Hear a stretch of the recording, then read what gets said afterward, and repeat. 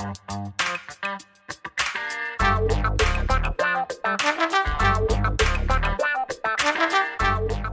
guys, Montel here, and welcome to this edition of Let's Be Blunt with Montel.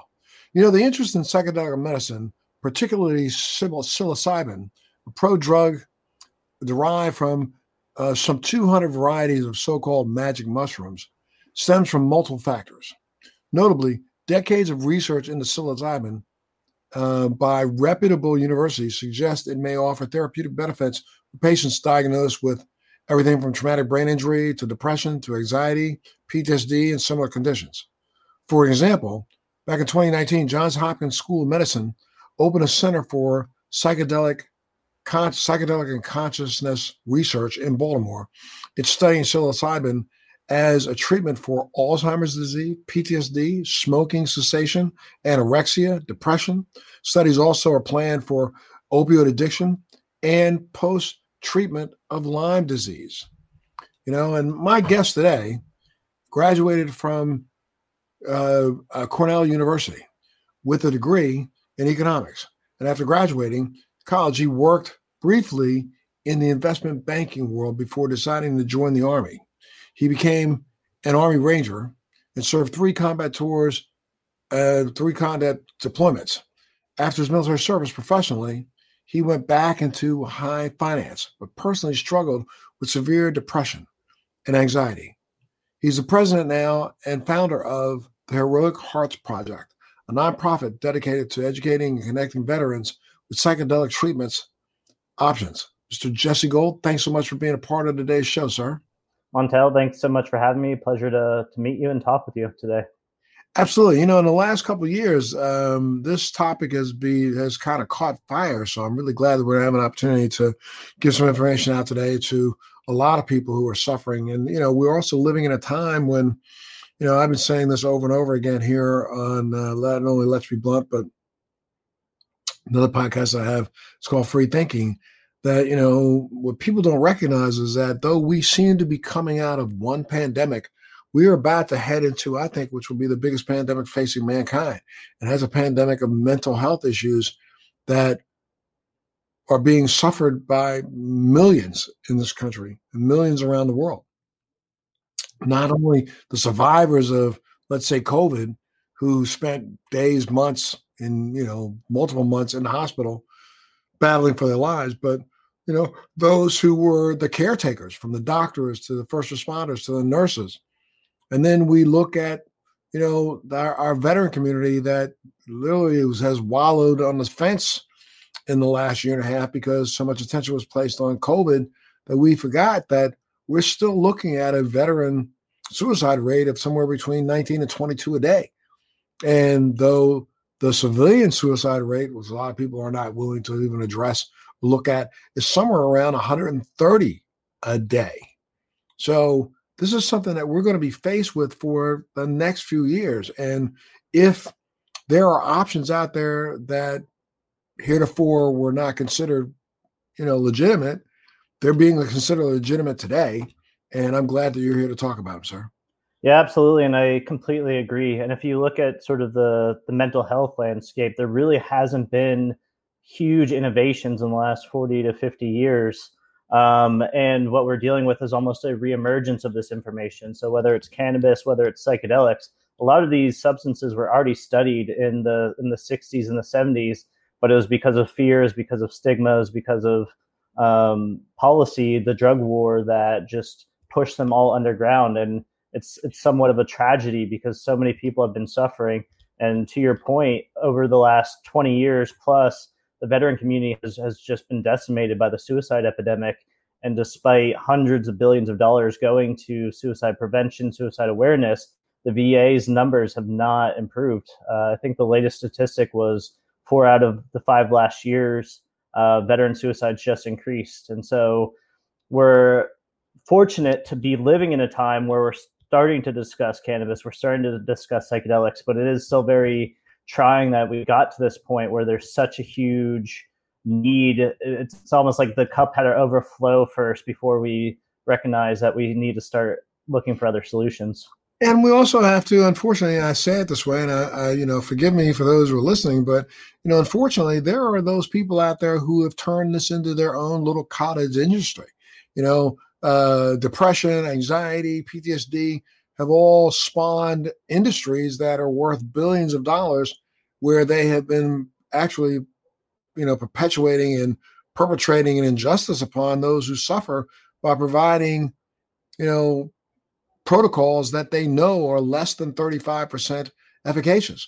And now I think the science is finally starting to catch up in areas like cannabis and psychedelics, where, reputable, universities and facilities around the world are starting to recognize the value of science that was, as you said, studied back in the 60s and the early 70s, where we recognized the efficaciousness of other agents that would do a better job than some of the stuff that they are shoving down our veterans' throats today. But because, it's a cottage industry, there are those who are deeply entrenched, civil servants and people who have been promoting some of these non-effective treatments that are fighting this tooth and nail. Absolutely. And to your point, yeah, people with the antidepressants, antipsychotics, and what you see with veterans, it's not uncommon for veterans to be on multiple medications, which is the biggest tragedy. I know plenty of veterans that go through a program that at some point were on 15, 20 medications, because these things can be so powerful that they cause all these really bad side effects. A lot of them are psychosis. A lot of them are increased suicidal ideation. And this is not to speak bad across the board. There are some medications in moderation that have saved veteran lives, absolutely. But at the rate that they are prescribed, without sort of the actual monitoring it, or without the openness to viewing other modalities, whether it's psychedelics, whether it's cannabis, or even just wellness of life, that has been the biggest tragedy.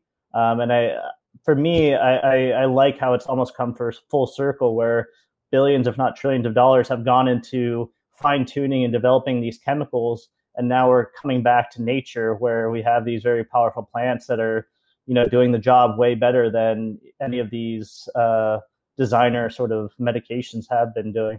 And I know you don't want to say anything disparaging, and please, I'm not going to try to force you to do so, but I got to tell you that I'm so sorry. I've been beating my head against the wall with protocols that, I've been working on and helping to champion, something called their RTM program, which we know has proven out now to be 90% plus efficacious in remitting almost all symptoms of PTSD, but it goes up against exposure therapy that's been used for 20 years or 15 years in the military and at the VA. And those who actually promote exposure therapy have been the biggest, impediment against RTM, because they don't want to lose their funding. Absolutely. And that comes into play to me to say that, there are people who are out here trying their best to make a living off of other suffering, when the truth should be to try to end the suffering. Absolutely.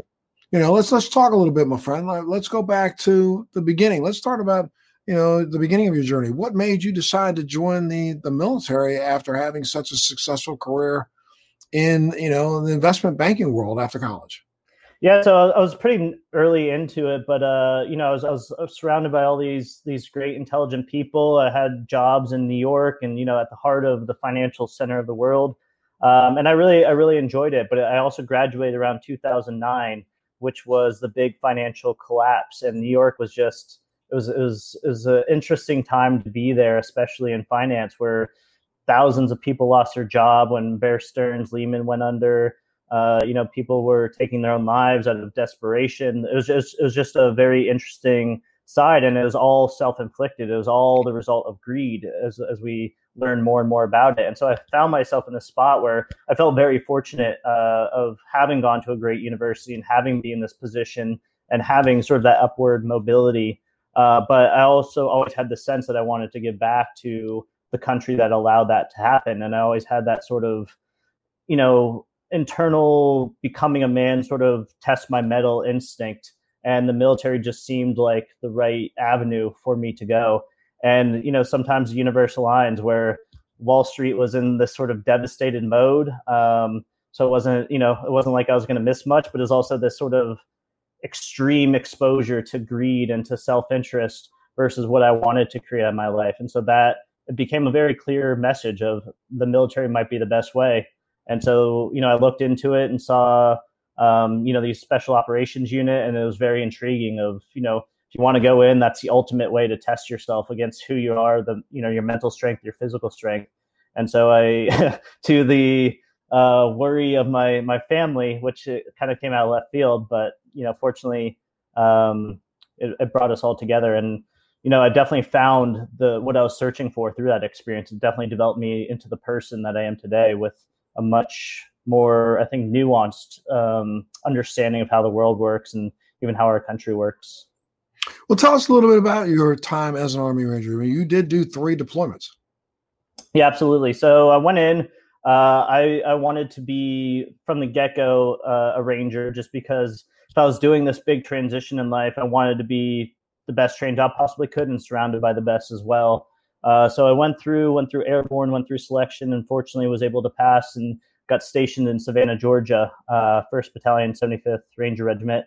And when you get in there, you feel all great about yourself, but then you just start at the bottom rung. And so then it was another learning process. But, I got great training. I was surrounded by great individuals. I was a mortarman there, and which, for people who don't know, it's a high angle trajectory rocket or explosive, which has a lot of math behind it. So it actually kind of fit well within it. But it was just a very interesting experience. All my deployments were in Afghanistan. I quickly became a non-commissioned officer because I enlisted. And so, it put me into this position of, this is where your training comes in. You have to be a leader. There's no question about it.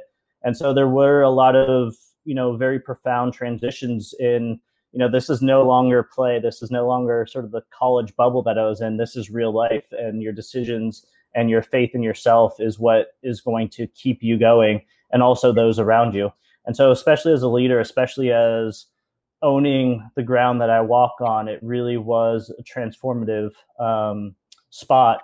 And I was fortunate. I was surrounded by people. I wasn't necessarily in the crazy traumatic things that you might see in Hollywood, but no matter what, within the Ranger deployments, it's a very high action sort of commitment. When you're over there, you're constantly doing missions, and so no matter what, for everybody, it does transition your mind, which allows you to survive in a combat situation, but might not be ideal for the civilian world.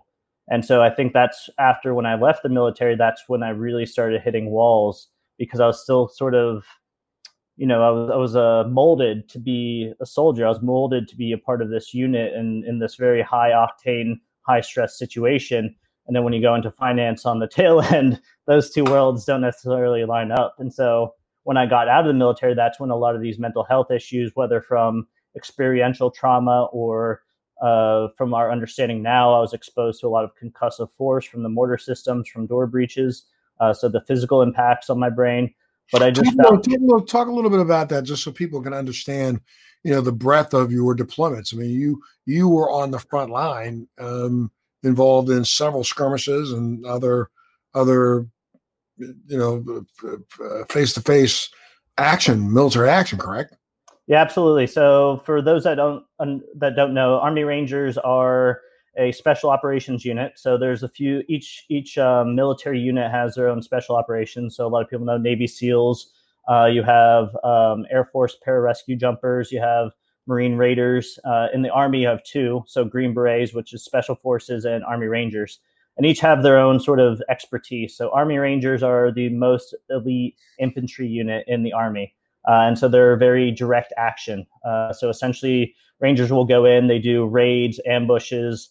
Around the time I was going in, it's essentially you're finding people who are sort of the leaders of the terrorist networks, or like the generals or the IED makers that are just causing a lot of chaos in these countries. And so through intelligence, you're trying to locate them, find them, and disrupt sort of the networks. And so the Army Ranger lifestyle is nonstop. Essentially, we spend half the year training, half the year deploying. And so you're just constantly on this, hamster wheel of And oftentimes the training is more intense than the deployments. Deployments can almost be a sort of sigh of relief because the op tempo is the operation speed is not as high.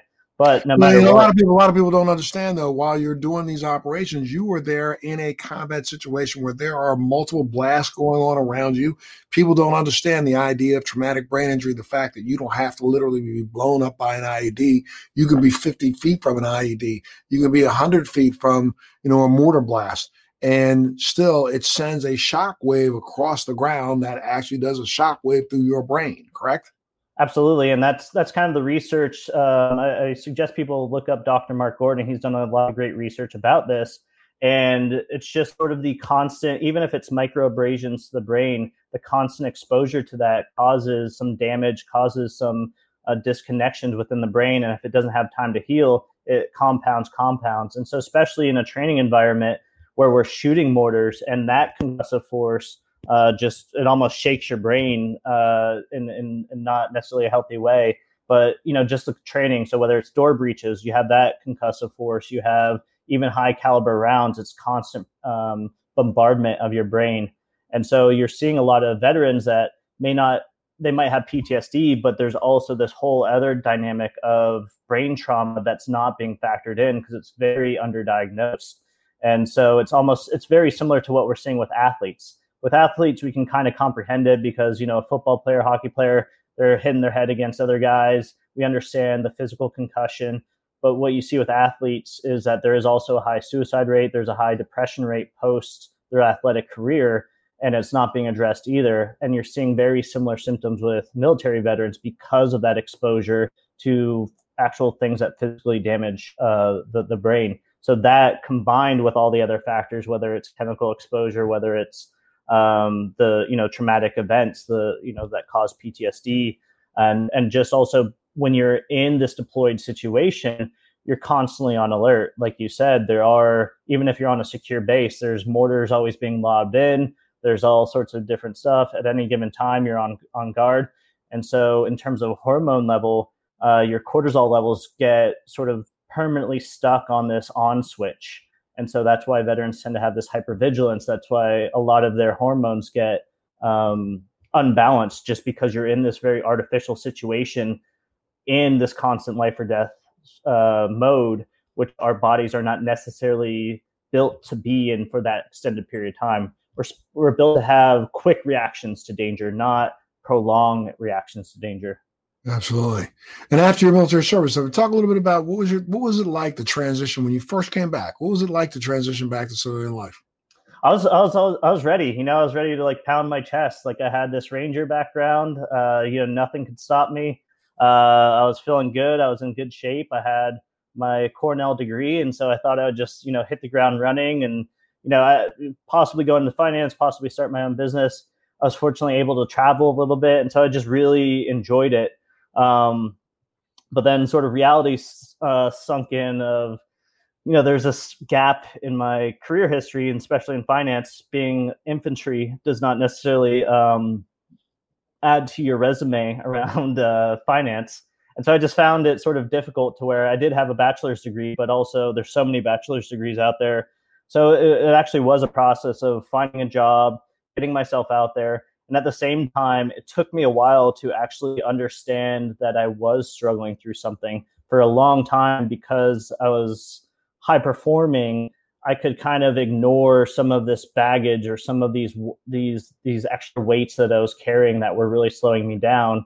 And, it would often, what it sort of manifested in, especially in the Ranger life, it's work hard, play hard. So alcoholism is a big part of the culture, which you can get away with when you're there because you're young and you're fit and you can get up and still run 5 miles, even if you drink far too much. But then when you start going to the civilian world and you have to do sort of a 9-to-5 job, again, it's almost these two different bubbles that don't align. And so when I did find a job, a lot of these old habits and a lot of these issues that I was able to ignore for so long really started becoming very prominent in my face. And I'd just get to the end of the week after being in this job, this finance job, and just realize that I was starting to become more unhappy more days than I was happy. And this formula is really starting to shift towards this darkness. And red flags just started popping off.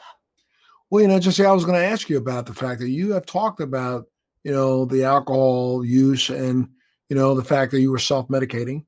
And probably at the time you thought you were just partying, but you were probably more apt to be self-medicating. There's so many people out there right now who are doing the same thing.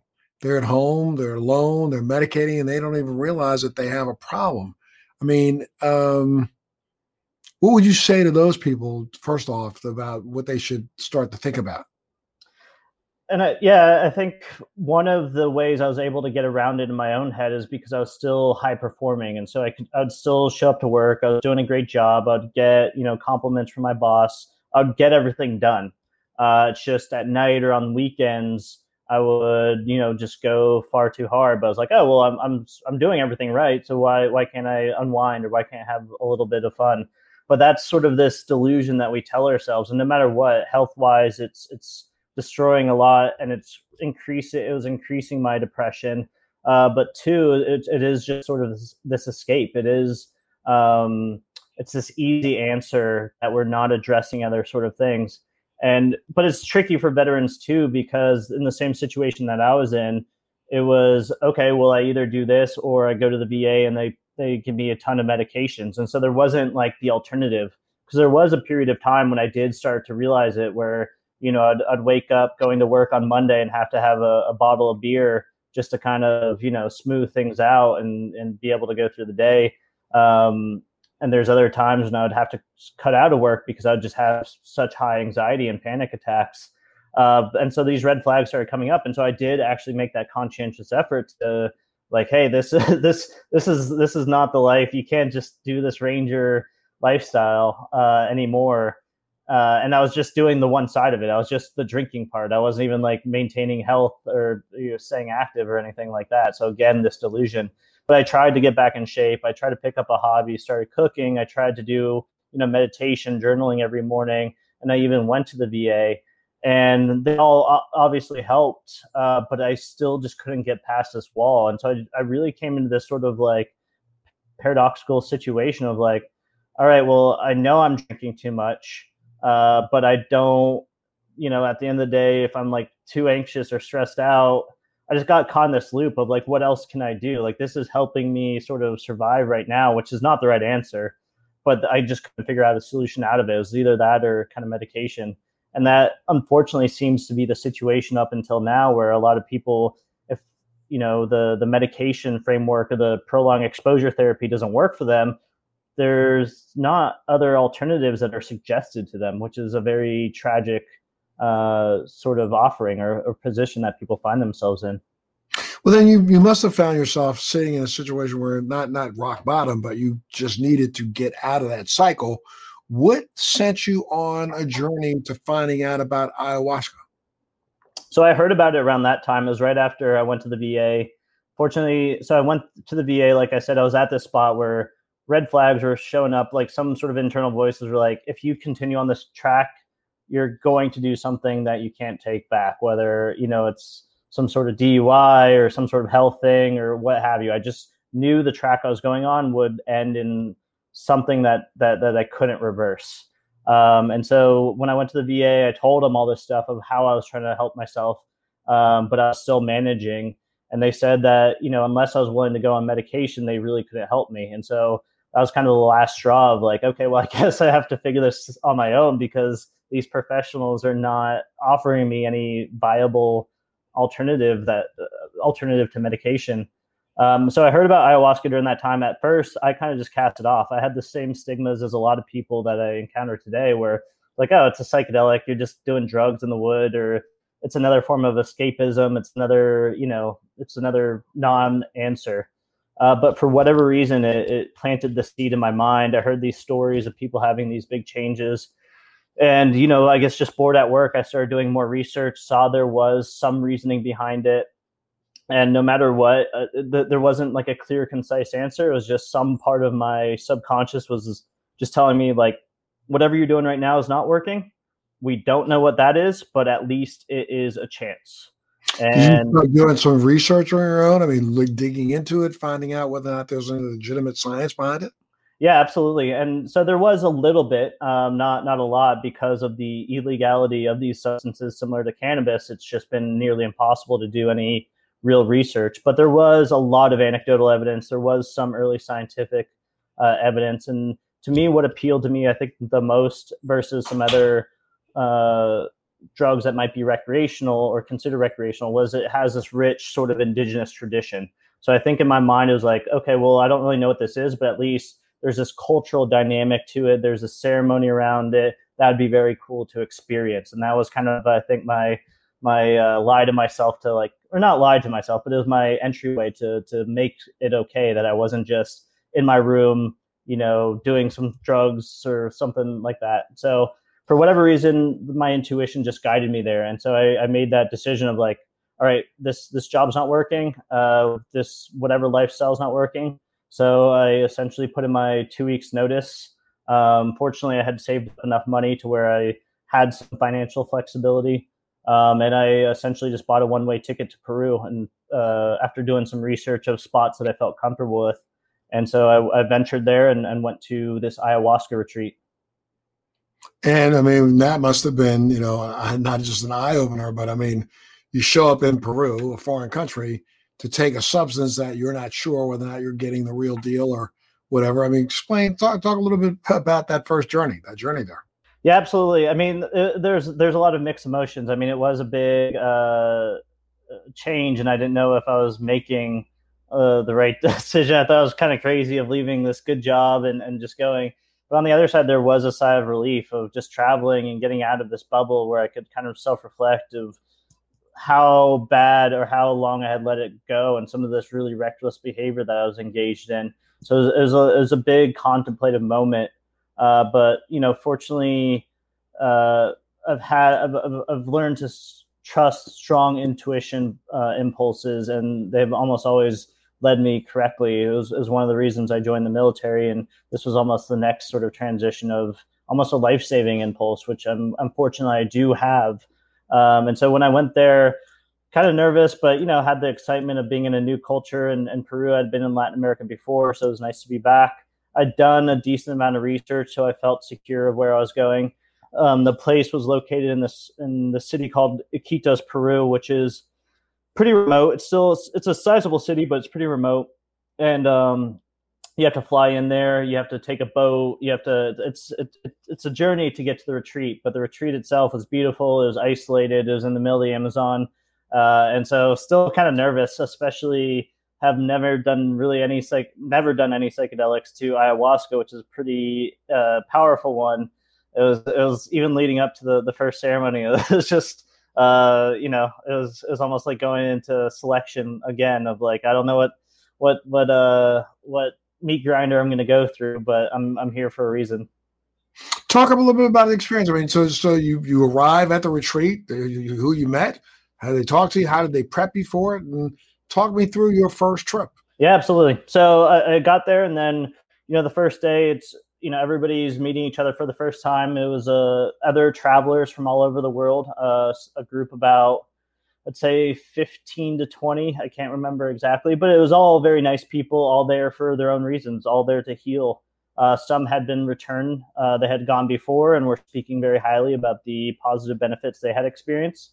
Others, it was their first time. And so sort of the first day you get there, find where you're going to stay, kind of do the tour around it, kind of the basic intro. And then generally how these retreats work, the kind of more modern ayahuasca retreats are a week long, and then you have the opportunity to participate in 4 ayahuasca ceremonies during that time. And so the first one it'll generally happen across the week. And so for people who don't know, ayahuasca is, it's been used for thousands of years by indigenous tribes across the Amazon for, health, mental health, spirituality, connectivity of the tribe. They in their belief, it helps them sort of guide through the forest as well. So the healers, commonly called shaman or curanderos, are the ones that are the experts. They guide the ceremony. They're the ones that have been doing sort of training with these plants so that they're sort of the experts of how to do it. And it's basically the combination of two Amazonian plants, a vine and a leaf. And the combination of those causes this very intense psychedelic experience when they're cooked together and distilled and made into this tea. And so when you drink the tea, you have this that lasts for about 4 hours. It often brings up subconscious trauma. It often brings up very strong emotions that you haven't been dealing with, which is why it's potentially very beneficial. Do you remember this? Why? Do you remember what happened during your trip, or does somebody have to inform you? Or when you say it brings up all these emotions, you are not consciously aware of what you're doing. No, well, you are in it. I mean, you don't necessarily have the control over the experience, but you are in it. It's almost like a lucid dream on steroids, where it's sort of like in this dreamlike world where you understand what's going on and you recognize things, but it doesn't necessarily follow Earth physics or awake physics. And so it's almost like, those dreams where you have, and when you go to sleep very anxious, and then your dream interprets anxiety of, being late for a test or being late for a meeting. So it kind of operates in the same way, where the hallucinations that you have are oftentimes metaphors for some trauma, but sometimes it's direct too. So we've worked with a lot of veterans that actually had childhood trauma, and it'll transport them right back to the scene of where it happened, to where they have to not necessarily, it's not sort of this punishment. It's not that they have to experience it, but it allows them to process it. It allows them to actually complete the story, to where it's not this sort of point of contention that continues to eat away at them. It's through that processing, through that experiencing the motion, that they're able to move through. And because you're in this sort of altered state, it almost allows you to zoom out from yourself. So it's not like you're experiencing that punishment again. You're almost in a protected sort of side of it. So you do remember it, but there can be so much, and there can be so much visual input and things that are even beyond comprehension or beyond words that, might fade or you might not remember. But generally speaking, most people will remember how it sort of manifested in their head. And does the counselor or the shaman, the person who's taking you through this experience, have they sat down and spoken to you about what might come out, so that they at least are there to help you get through, or they just experience it with you? Yeah, so absolutely. Generally, and that's sort of what we've created with Heroic Hearts, of a more sort of streamlined approach, to where people are fully prepared and they know what they're in for, without bringing expectations. We don't want people to go there being like, this is exactly what I want, but we want them to know what to be prepared for.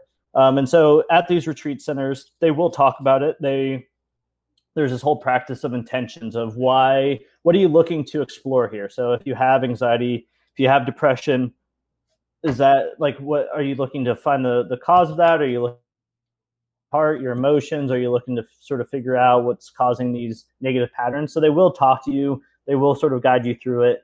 And then actually during the ceremony, how it happens is you go in there. They generally happen at night. There's this ceremonial hut called a maloka, and people walk in. They're sitting around it with the shaman either at the center or at one of the main points. And everybody will take their turn drinking the ayahuasca tea, and then they'll go sit down. And then generally within the half an hour to an hour, then that's when the psychedelic experience starts to hit. And in each tradition is different. Like I said, there's a lot of different tribes that use it differently, but generally there's a singing component. And so that's sort of the training of the shaman, where their songs are called Icaros, and they learn them from their own experience of in their tradition. The plants teach them these songs, and it helps them guide sort of the trauma or the bad energy. And so people go in there, and so you're in the psychedelic state, but then it's being guided by the songs, by the emotional nature of the songs. And it's actually pretty unique. It's one of those things that's very hard to describe to somebody that hasn't experienced it. But the vast majority of people, when they come out of it, they're like, I don't know how you could do this experience without the songs. It's such an integral part of it. And even now, when we're doing modern sort of psychotherapy with psychedelics, like you mentioned, the Johns Hopkins using psilocybin, or there's the studies with MDMA, or any of these mind-altering substances, it almost always has a musical component. Because what they found is that we're so connected to music especially in these altered states, that it really helps us guide us through these traumas. It really helps us guide or be sort of a messenger through these journeys, but then also helps us purge some of these strong emotions. So if the song kind of has more of a intense beat, that might be something that you need to really get deep into it. If it has a softer, more emotional, then that might you tend to hear a lot of people start crying or start really having those sort of emotions. And so through the process, it's a very all experiential sort of thing. So And so when you after you had your first experience, when you came out of it, became more aware, became lucid again, what was the first thoughts that you had? My first thoughts were, what the hell was that? My first few ceremonies were intense. They're essentially all out war, and one that kind of gave me respect for it, because it wasn't this happy-go-lucky, trip escapism through the woods. It was actual work. It was intensity. It was something that I didn't understand, but that had such power over me. And so I came into it with some fear, but really a lot of respect. And so for me, my journey was very hard, because just I've learned so much, especially in the military of mine, to compartmentalize and to control all the variables around me, that this substance that you kind of have to relinquish control and you kind of have to go with sort of the flow of it, was very hard for me. I didn't want to give up my conscientiousness, my sobriety. I didn't want to go into it, but you have to. And eventually you are it's going to win, no matter, you're just making it more difficult. So through the process, my whole learning experience, which it actually in the experience in a hard to explain way, it actually guided me to learn that, was to relinquish this control, was to sort of surrender myself to it, to allow some of this compartmentalized trauma to escape, because I was just holding on to it so dearly. And so for a while, it was just me fighting against it and just puking a lot, just having this very intense, sweating and just not being able to stay still, and just very, very intense, very uncomfortable. But because of that struggle, it allowed me to better, afterwards, after all 4 ceremonies, I felt relieved. I felt lighter. My brain felt like it had been almost reset and recalibrated to where it was actually functioning much better.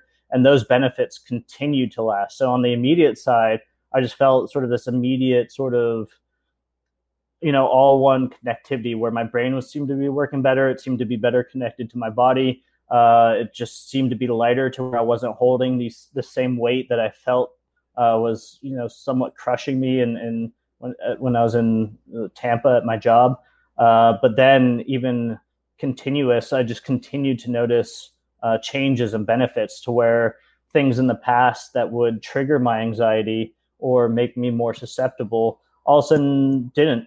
I could just kind of sidestep that anxiety, and I could react to the situation without this burden of having this anxious reaction side of it. So, and I just saw all these other amazing stories too, of people overcoming some pretty severe stuff, whether OCD, anxiety, neuroticism. And so just really affirmed that there was something to this beyond what the stigmas and the common knowledge had led me to believe. And that's what brought you to wanting to make sure you made this, or try to help make this available to other veterans. So you decided to start the Heroic Hearts Project. Is that right? Absolutely. So that was the inspiration of it.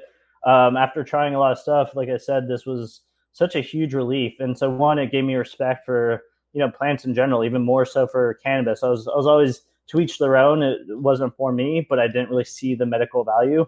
And so after this, I really understood there's a lot more to these plants, these substances, than we realize that we give credit to, just because it doesn't fall into the traditional scientific model. And so that was the inspiration of Heroic Hearts. As you mentioned, the veteran community is going through a suicide epidemic, and even those that don't make that decision are actively destroying their lives, whether through alcoholism, whether through just ruining their family, their social network. And so at that point, I didn't really know what I had, or I didn't really know what the concept was, but I did know there's something to this. And it might not be for everybody, but for those that are on a similar path to me, I wanted to make it easier. I wanted to educate and facilitate, so they didn't have to do this Google search into the deep web to try to figure out what was going on here. And so that was the start of Heroic Hearts, which is a 501c3 nonprofit. So one, to educate. As you know, veterans kind of have their own language, like any other profession. Of if you hear it from a veteran, it's probably going to, be more appealing or take more hold than if it comes from somebody else. And so approach this topic in sort of a way that veterans will understand, but then also facilitate. So for the past 4.5 years, we've created this program where a veteran comes to us. The vast majority have tried everything the VA has had to offer, fallen through the cracks, at some point been on all sorts of medication, and just were left almost hopeless, almost at the end of the rope. So they fill out an application. We do basic safety checks, making sure there's not contraindications, making sure they're generally healthy, because this can be an intense experience. We provide coaching, sort of that preparation, integration support I was talking about, like a month or two out, where once they get there, they're still going to be apprehensive, but they know what they're getting into and they know how to handle it better than I was prepared. And then we work with a lot of different centers around the world, and each one we vetted to make sure that's safe, make sure that they're aligned, make sure it's sustainable, make sure that they're comfortable working with vets, because it is a very specific demographic to work with. And then the aftercare, which is the most important. And this is what we always relate to everybody. Whatever it is, there's no magic pill. There's no one size fits all solution to this. Psychedelics can really help out traditional therapy, traditional talk therapy. It can get people tremendous breakthroughs in a very short period of time. And it can have a lot of long lasting benefits, both on a psychological and a physical basis. But the person still needs to make the right decisions. They still need to take that opportunity to change their life in a positive way. So if somebody goes from, one of our retreats straight back to the bar, straight back to, whatever else they're doing, it's probably not going to have as much of a benefit. But if they really take that time afterward, when they feel great, where they know what they're capable of, and make positive life choices, where, they incorporate things in their life of exercising more, eating healthier, meditation, yoga, a lot of people pick up, then it's really going to change your life in transition. All of this is creating sort of those positive connections in our brain, and this helps reset that, so you're not beholden to the negative connections that we just kept building up. And so that's I was glad. I'm sorry. No, so that's sort of the program we've created, and after the community, and I'm sure, as you know, of what you've been trying to build is we need mutual support. Peer support is the absolute key to all of this. We need to start supporting each other. We need to check in with each other. We need to make sure others are okay, to build those networks, and that is the absolute key. Well, talk to me a little bit about this partnership that you've now formed with Imperial College in the UK.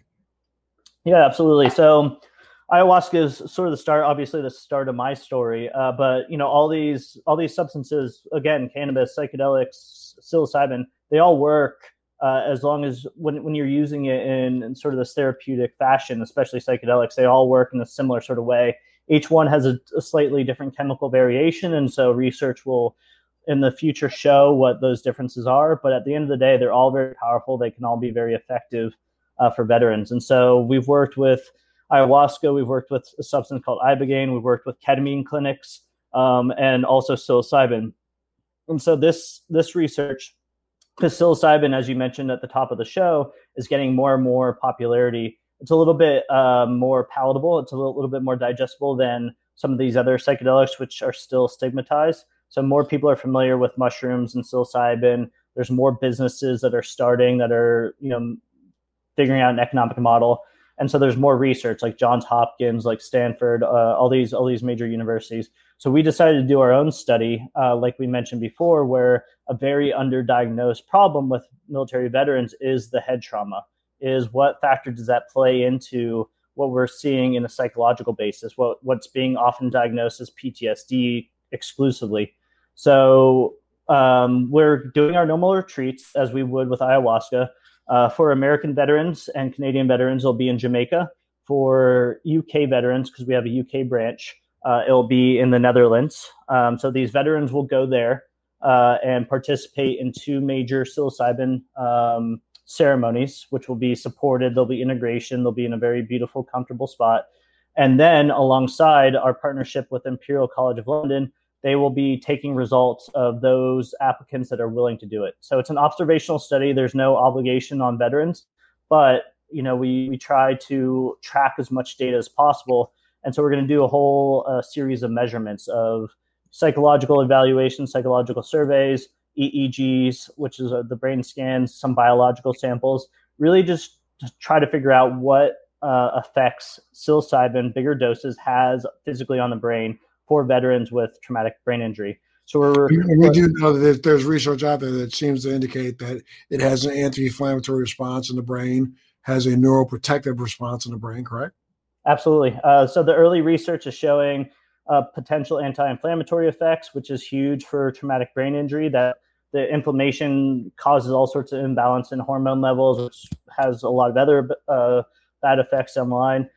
Possible neurogenesis, so creating new neurons, and possible increased plasticity. So those that have damage, increased plasticity can kind of rewire the brain to make it function almost normal, despite whatever the injury is. You're fighting pathways of damage. Exactly. And so that's what we're trying to find. So for these psilocybin, we're looking for vets with brain trauma, whether diagnosed or just a high exposure to what we mentioned before, concussive force, mortar blast, IED blast, and then get them to these retreats, and it'll all be covered. And if they are willing, do the research. And so our partnership with Imperial College is wonderful. They've been at the forefront under Robin Carhart Harris and Professor Nutt of advancing psilocybin research. They're very well respected. They have a lot of great data already. And so we're honored to be working with them on this project. And if people wanted to figure out how they can get involved to help veterans get through your Heroic Heroes program, or how would they do it? How do they get a hold of you? Yeah, so in terms of that, in terms of those retreats or our ayahuasca retreats, people can go to heroicheartsproject.org. We are currently recruiting for the psilocybin retreats. We're also looking for fundraising. So if you want to help us support and really help us advance science, please reach out through the website, heroicheartsproject.org. We're also on all major social media, Instagram, Facebook, Twitter, all Heroic Hearts Project. Just look that up. We are a nonprofit, so donations are the way that we move forward. It's the gas in the tank. So anybody who is willing to want to help vets, this has been one of the most effective ways of, ending veteran suicide, of curing sort of the PTSD epidemic. So please, if you have the means to support, reach out to us. It's very easy to donate through the website. And we also offer specialty retreats for those that want to experience it with veterans. So we've had some executive retreats where we've had CEOs, athletes, veterans. It's pretty impactful, powerful ceremonies when we have all these different groups together. And we're going to start seeing in the future here lots of different groups coming together, because I'm guaranteeing that this entire idea of PTSD and mental trauma, though it may not be concussive trauma, the trauma that we just experienced from this pandemic is going to be with us for a long time. And there is a lot of science that says that this may also be helpful with people who've had to go through that, right? Absolutely. Yeah, the mental health is something we really need to come to terms with. As you said, COVID has just made it even worse. And fortunately, we are living in a time when there are more tools, but it is something we need to take seriously. Whether it's cannabis, whether it's psychedelics, there needs to be more funding. There needs to be more research, which there is not. And there needs, as you mentioned also, there needs to be funding for things that aren't necessarily making these major companies a lot of money, because there are very effective treatments out there. And mental health needs to be one of the main focuses going forward, because it is dramatically affecting a lot of lives, and that has huge ripples in terms of economic prosperity, in terms of country stability, in terms of all levels of stability. Absolutely. Well, Jesse Gould, I can't thank you enough for being a part of Let's Be Blunt with Montel today. I know people are going to find this really exciting. So I'm going to thank you, and I want to thank all of you for tuning in to Let's Be Blunt with Montel. Thanks for joining me on Let's Be Blunt with Montel. Please make sure you're subscribed and hit the bell to be notified when new episodes post each week. We'd love to hear your feedback also, so please send us your comments.